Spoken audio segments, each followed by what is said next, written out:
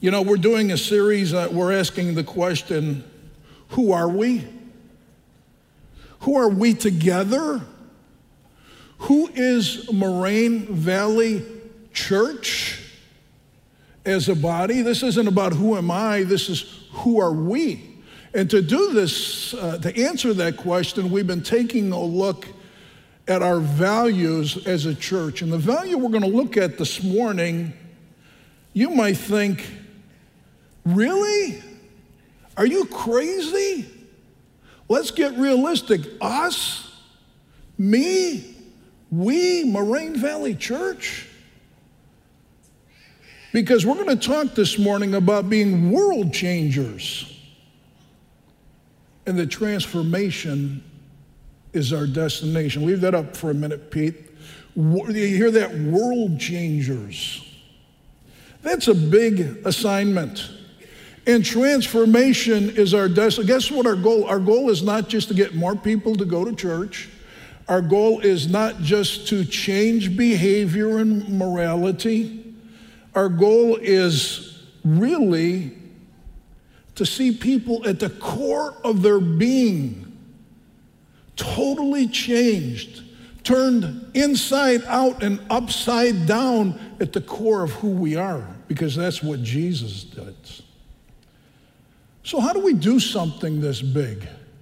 And what I want to do this morning is share with us who we are, where we're going, and how we're going to get there in light of being world changers where transformation is our destination. Let me start with world changers. Yes, we really are world changers because of the call that God has put in our life. We learned about that just 2 weeks ago as we looked at our mission is what drives us. And we saw that Jesus left us a mission that is designed to reach the world. It's a worldwide mission of making disciples. Actually, in Acts 1, he calls us to be his witnesses. Jesus' witnesses right there for them in Jerusalem, Judea, Samaria, even the remotest part of the earth. So the call right from the beginning to his followers was to be his witnesses throughout the world. To make disciples of all nations, we learned in Matthew. Matthew 5 says, we are the light of the world. We, believers in Jesus Christ, are the light of the world. And we learn in 2 Corinthians 5 that we're ambassadors. You see, our mission is to lift high the name of Jesus in this world, his message, his work, his personhood. That's what we have been called to do. So guess what? We don't change the world, Jesus does. And as we bring him and the power of the gospel that can change a person at the core of the being, as his ambassadors, as his light, as the ones who make disciples, as his witnesses, God does the work of changing us at the core of our being.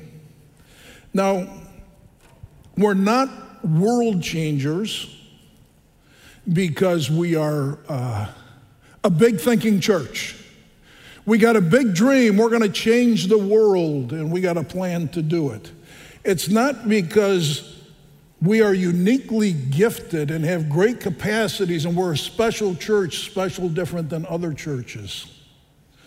No, it's really because that's what Jesus called, and not only called, but we learned he actually ordered us and commanded us to do that. So we take it on because it's part of our identity. It's who we are, it's who we've been called to be and to do. And you know, the question for you might be like me is, how in the world, this is a big call. This is really big. But we got to remember this. What God calls his people to do, God equips his people to do. You following me?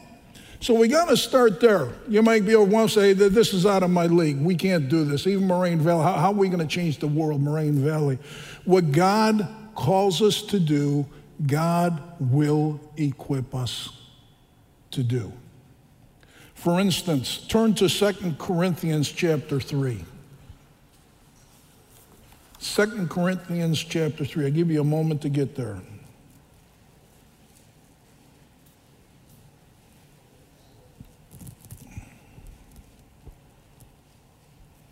Paul's talking about the new covenant ministry that we now have. And listen to what he says in verse 4.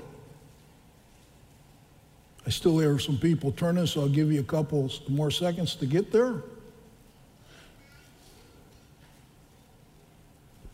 And this is what he says, starting in verse 4. Such confidence we have through Christ towards God. In other words, here's the basis of our confidence, and our confidence is through Jesus towards God. Not that we are adequate in ourselves. I can't do this. I'm not equipped in and of myself and anything from me. Even my best stuff, my best ideas, my best efforts, my best commitments, my best passion. It's not adequate to do the job that God has called us to do.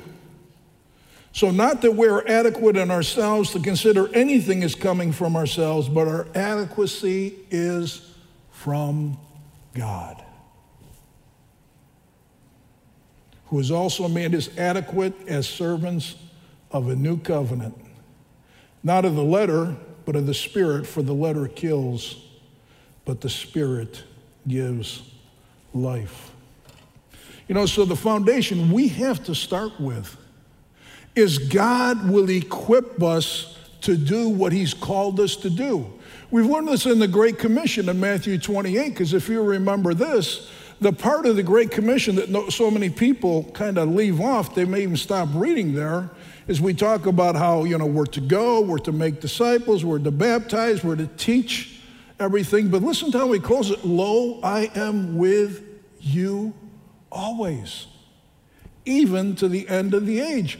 God's presence with us as you study through the different calls and missions that God gave to his people, it's always about God's presence with them to give them what they need to do it. And the promise of the Great Commission isn't just, here's this big job, go out and do it. No, I'm giving you myself. And we know that the Spirit of Christ now lives inside of each one of us to give us what we need. And so the promise of Jesus is to go with us and to be with us.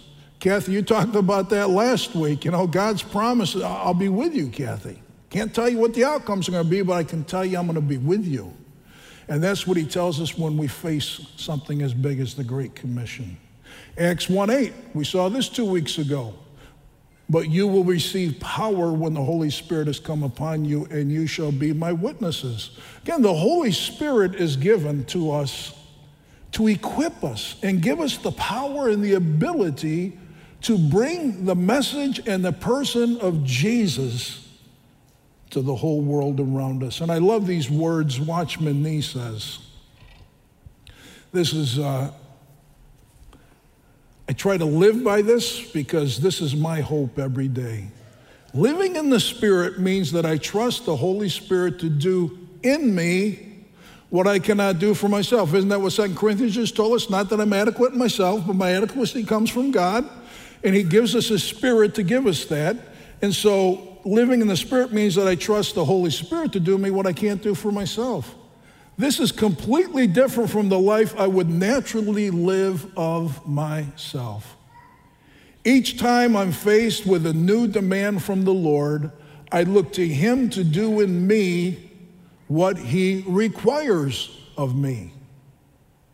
It's not a case of trying, but of trusting, not of struggling, but of resting in him. So the fact that we are world changers is part of our identity and our call, and yet God gives us what we need to do it. It's not because, again, of how big we are, but it's because of what Jesus does. And then we saw a second thing. World changers, transformation is our destination. Transformation is a big thing. I want you to understand how big that is. It comes from the Greek word called metamorpho, which we get the word metamorphosis from. The best illustration I've heard of it, some of you have seen the cartoons where the metamorphosis takes place.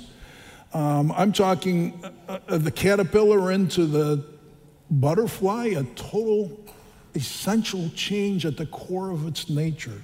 I love the way that Vine's dictionary defines this. Metamorpho, or transformation, is the undergoing a complete change which under the power of God will find expression in character and conduct. Morphe lays stress on the inward change. Look at the way 2 Corinthians 3:18 says this. But we all, with unveiled face, beholding as in a mirror the glory of the Lord, are being transformed into the same image, from glory to glory, just as from the Lord, the Spirit. Now, transformation. What is happening here is as we're beholding the Lord, I believe what this means is we behold him in his word, as we behold him in worship, as our minds are focused on Jesus, he's at work transforming us into the very same image of his glory. Now, glory talks about the very essence of who somebody is. That's their glory. That's what we learned in Exodus. When God revealed his glory to Moses, he revealed who he was in his inner being. And so as we behold Jesus, as we focus on him as worship, as we focus on him in his word, as we put our minds and hearts, we meditate on him and we're there, something is happening inside of us. And according to this verse, just as from the Lord, the Spirit, the Holy Spirit is doing something deep in the core of our being to transform us at the innermost part of who we are, where that transformation literally spills out into our life. That's really what transformation is. Now, again, as we stop and say that's a big, big task.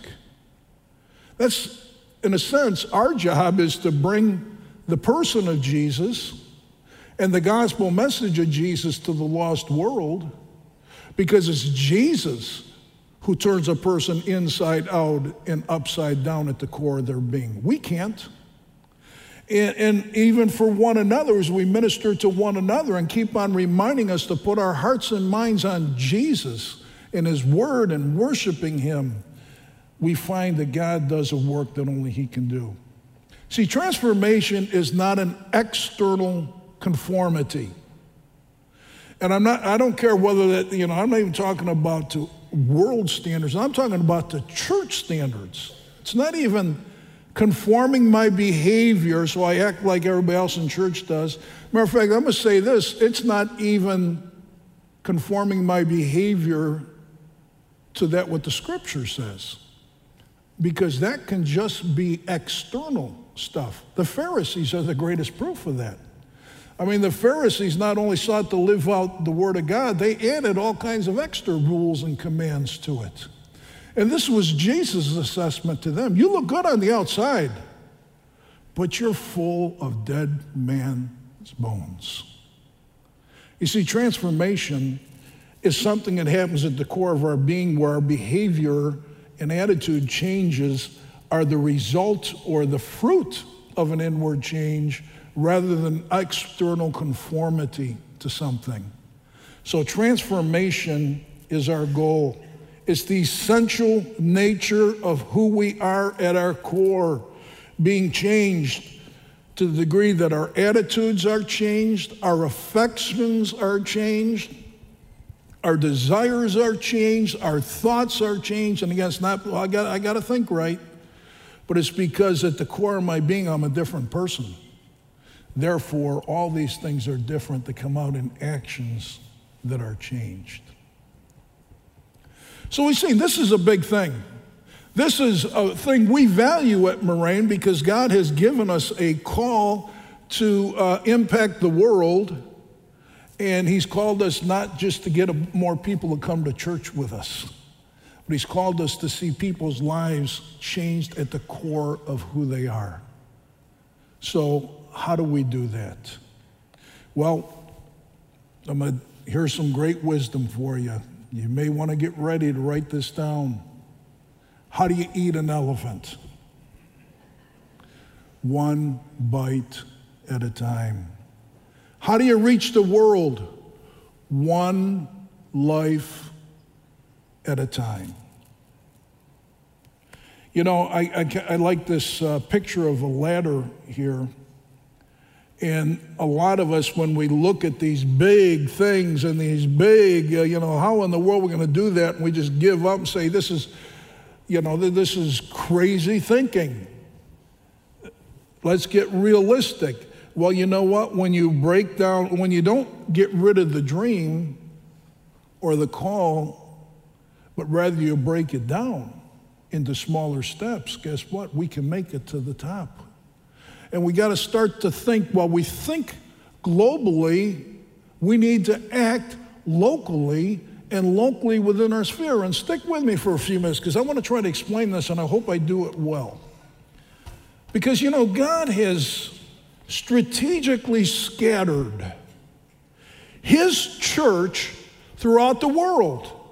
So, when we start to think a little more realistic, Moraine Valley is not the only church in the world. And so to reach the world isn't just dependent upon Moraine Valley. But we need to think broad like that and consider and be thinking broad. So what God has done is strategically throughout the world has placed his churches throughout the world. And he has strategically raised up organizations that are reaching different parts of the world. And he's got missionaries that are scattered throughout the world to do his work. We are one of those churches of the bigger picture of what God is doing in the world. And so when we start to think about this, we think about that. So I need to think of it this way for those of you that are sports fans. Football, you got an offensive line. You got some tight ends, you got tackles, you got guards, you got a center, right? Well, I played guard when I was, played on the team. And so what happens is there was a guy who was lined up across from me, and guess what? I was responsible for that guy. But the guy over on this end, guess what? The tight end on this end was responsible for him, and the tackle over there, and this tackle was responsible for this guy, and the center for this guy. And sometime I'll try to tell you the coolest, funniest story I remember when the guy in front of me, I'll tell it to you, just a little comic relief, man. I was in the military and I played on our base team. It was a game that was like the big game of the year. There were literally hundreds upon hundreds of soldiers on the side, drunk out of their minds, fights going on. I mean, this was a big, important game. And there was a big guy. When we got there, we're all going, I hope I don't get this guy. All us linemen were like, this guy was like the refrigerator. He was that big. And once you know it, go out for the first set, and who lines up across from me? And this guy he's killing me, man. He is killing me. He is all over me. He's batting my head, and he's throwing me all over. And well, the guy who's next to me was my commanding officer, Captain Hodges. He actually played in the old, I can't remember if it was called the World Football League or something. They had some league that was going on. He actually played in there. So he was good. And he saw what was going on. He says, Peglo, I'll take care of him on the next play. And I tell you what, he went over, and I don't know what he did, but he did something to this guy. So on the play after that, when I went out to block this guy after the play, he grabbed me by the throat and started to squeeze my throat, and he said, I'm going to kill you, boy. I'm like, Thanks, Captain Hodges. I really appreciate this. So what happened, fortunately, if halftime came and I'm like, I'm going to die. This is my day. Fortunately, I was a Christian at that time. I knew I'd go to be with Jesus. I thought this was my day. And you know what? The only thing I knew to do was to be as quick as I knew how to be and as low as I could be. And I'll tell you what, for the next half, I literally went for this guy's ankles as quick as I could, and repeatedly, by God's grace, I was able to do it, that he actually had to leave the game out of injury because his legs hurt so bad by the end of the fourth quarter. Now, that was one of the games where there were actually 6 people that left in ambulances afterwards. That's a typical Marine game. The coaching or the reffing is not quite the same. But here's the point. I had a guy I was responsible for. The center had a guy he's responsible for. We have the guard, so we all have. Moraine Valley Church has got some turf we're responsible for as we seek to win the game, so to say, of reaching the world for Jesus Christ. So how do we do that? Well, this is what God has done. Let's look at this value the way we look at it. World changers, transformation is our destination. We believe our world is changed one life at a time. Every life matters. Every moment is an opportunity. We are the sent missionaries. You are missionaries, and I'm a missionary to bring the love and the life and truth of Jesus to our community and where we live. And so what God has done is this. As he has strategically scattered his churches and missionaries and organization plans throughout the world, and now Moraine has got its piece of turf in front of it that it's responsible for, the southwest area of Chicago. Guess what God has done? God has strategically scattered you and me throughout the southwest area of Chicago. And now each one of us has a personal part of the turf to cover so that we can sort of say, make sure we make our block as part of the team of God's team of what he's doing around the world. And so we see that as you and I encounter one life at a time, and since we're all scattered throughout the different parts, we all have different territory and turf. Just like Moraine's got the turf of the southwest area of Chicago, now you and I got specific little turfs within that area that God has scattered us throughout. And as each one of us is faithful to that call, and each one of us deal one life at a time with the people in front of us, and taking the opportunities that God gives us, and we act and speak in Jesus' name, this whole big thing, remember the smaller steps, eating an elephant one bite at a time, all of a sudden starts to make sense. I talked about this one other time before, but Samuel the prophet, and I know there's some people going to help me hand out some cards. This would be a great time to do that wherever you may be seated. I want to give you some resources to be able to think about here for a moment. But I'm going to explain this as they're passing it out. But if you remember, Samuel had a circuit that he continuously worked on. Matter of fact, when he died, we saw that that all of Israel gathered together to mourn him and bury him at his house in Ramah. And so what we have is a guy who made a gigantic impact on the nation of Israel. Now I want you to turn in your Bibles to 1 Samuel chapter 7. Turn to 1 Samuel chapter 7. I want you to see something.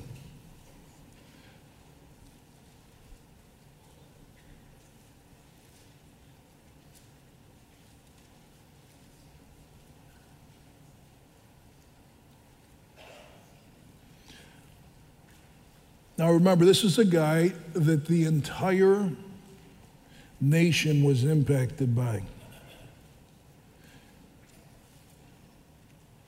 Let me read 1 Samuel 7, verses 15 to 17. Now Samuel judged Israel all the days of his life. He used to go annually on circuit to Bethel and Gilgal and Mizpah, and he judged Israel in all these places. Then his return was to Ramah, for his house was there, and there he judged Israel, and he built there an altar to the Lord. Now, when we study the context, we find out that Samuel actually for 40 years judged Israel. Now, we get a couple scenes along the way, some of the highlight reels of those 40 years of key moments in his life.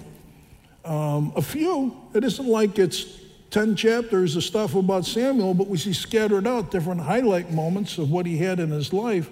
But this was his daily life for 40 years. A circuit that he would go on to these cities where he was continually faithful to do what God called him to do. Now, if you take a map of these cities and you lay it out, they basically are in a circle right here at Ramah over here, and then these cities build a circle. Let me tell you how big this circle was, just so you get a feel of it. If I was to use this spot right here as the pulpit, and we would take a rope and stretch it out 5 to 6 miles straight north, and we kept it here, and we took that rope and continued for 5 or 6 miles around a circle, a circumference of 25 miles. Basically, that was it. So now you start saying, whoa, wait a minute. That's about as far as Chicago Ridge and Blue Island and Orland Park. And, you know, we kind of think, wow, he had this gigantic thing. He had a small territory where he lived, where he was faithful day in and day out for 40 years to do the call that God put on his life. Like in the book that Jeff Mannion wrote, and he refers to this, he believes the secret to Samuel's life is a repeated circuit of faithfulness. So, as each one of those churches, missionaries, organizations are faithful to the turf that God gave them to cover, as Moraine Valley Church is repeatedly faithful to the turf that he gave us in the southwest area of Chicago, and as each one, how do we get faithful? It's as each person within Moraine Valley Church is faithful to the turf that God has given you and to given me in our radius, our circuit of life, to make an impact on those around us, one life at a time, one opportunity at a time, as we encounter them and build relationship. Now, you should have by now a card here, which I'm calling My Circuit. And I'd encourage you to do this.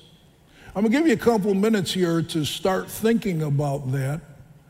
But I'd encourage you to complete it this week and keep this in your Bible and start to pray about your circuit. Now, if I thought about this earlier, I would have put in the corner, pray. And I put the word open there. Open a door.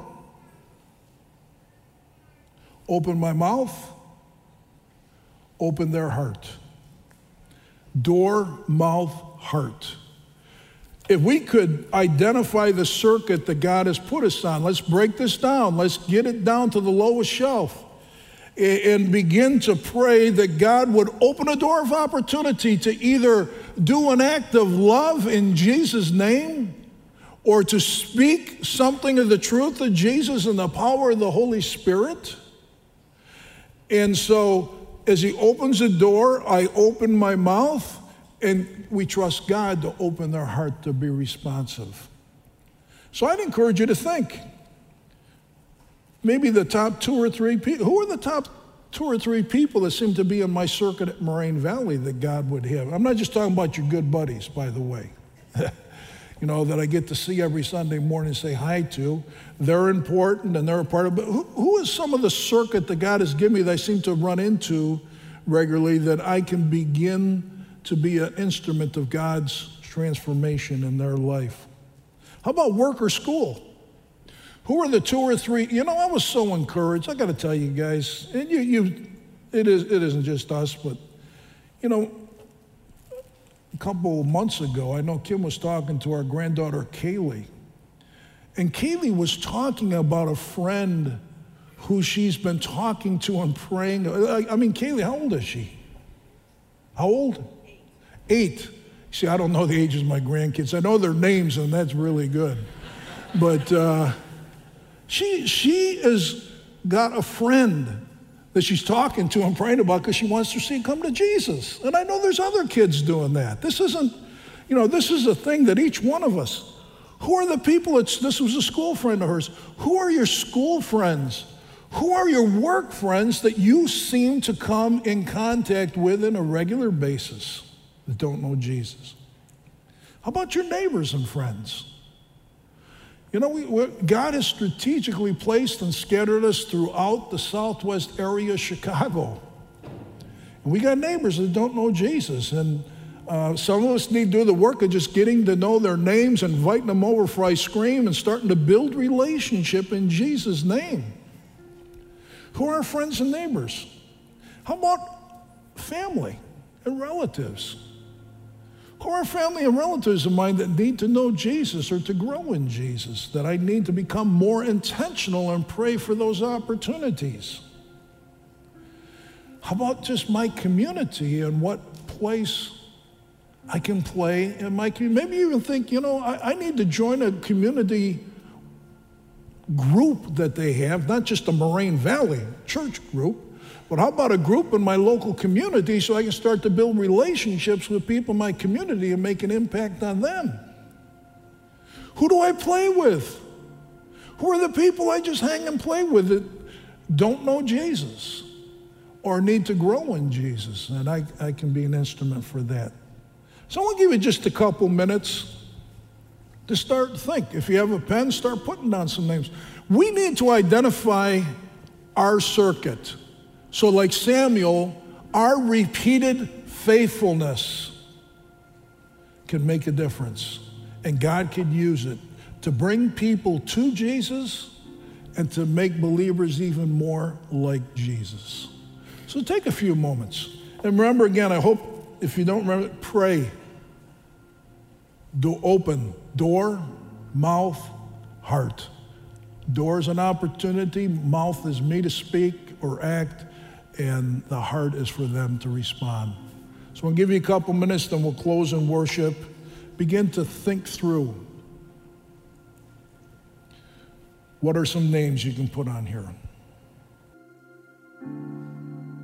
Again, as each one of us is faithful to our circuit, that'll make Moraine Valley Church faithful to the area God has committed to us to bring the gospel of Jesus Christ and to help others grow. Love you guys. Let me close this in prayer. Father, I want to pray this, that Lord, would you make us faithful to your call? And God, would you remind us that you have already resourced us, because for some, reaching the world isn't the big task. It's even introducing ourselves to our neighbors. Seems out of our league. Lord, we got a long ways to go. And I want to pray, God, that you will do something in our hearts, that Moraine Valley Church would be faithful to the call that you've given us to impact the world around us, to impact somebody's world. As we bring the name of Jesus to them, and Lord, we see you radically transform people at the core of their being. Lord, will you turn them inside out and upside down? Lord, people that act different because they're different. People that talk different because they're different. People that think different because they're thinking. People go to church now because I want to go to church, not because I'm supposed to. And so, Father, I just want to invite you to do a work in Moraine Valley Church, do a work in me and Kim. God, make us faithful to our circuit. I pray in Jesus' name, amen.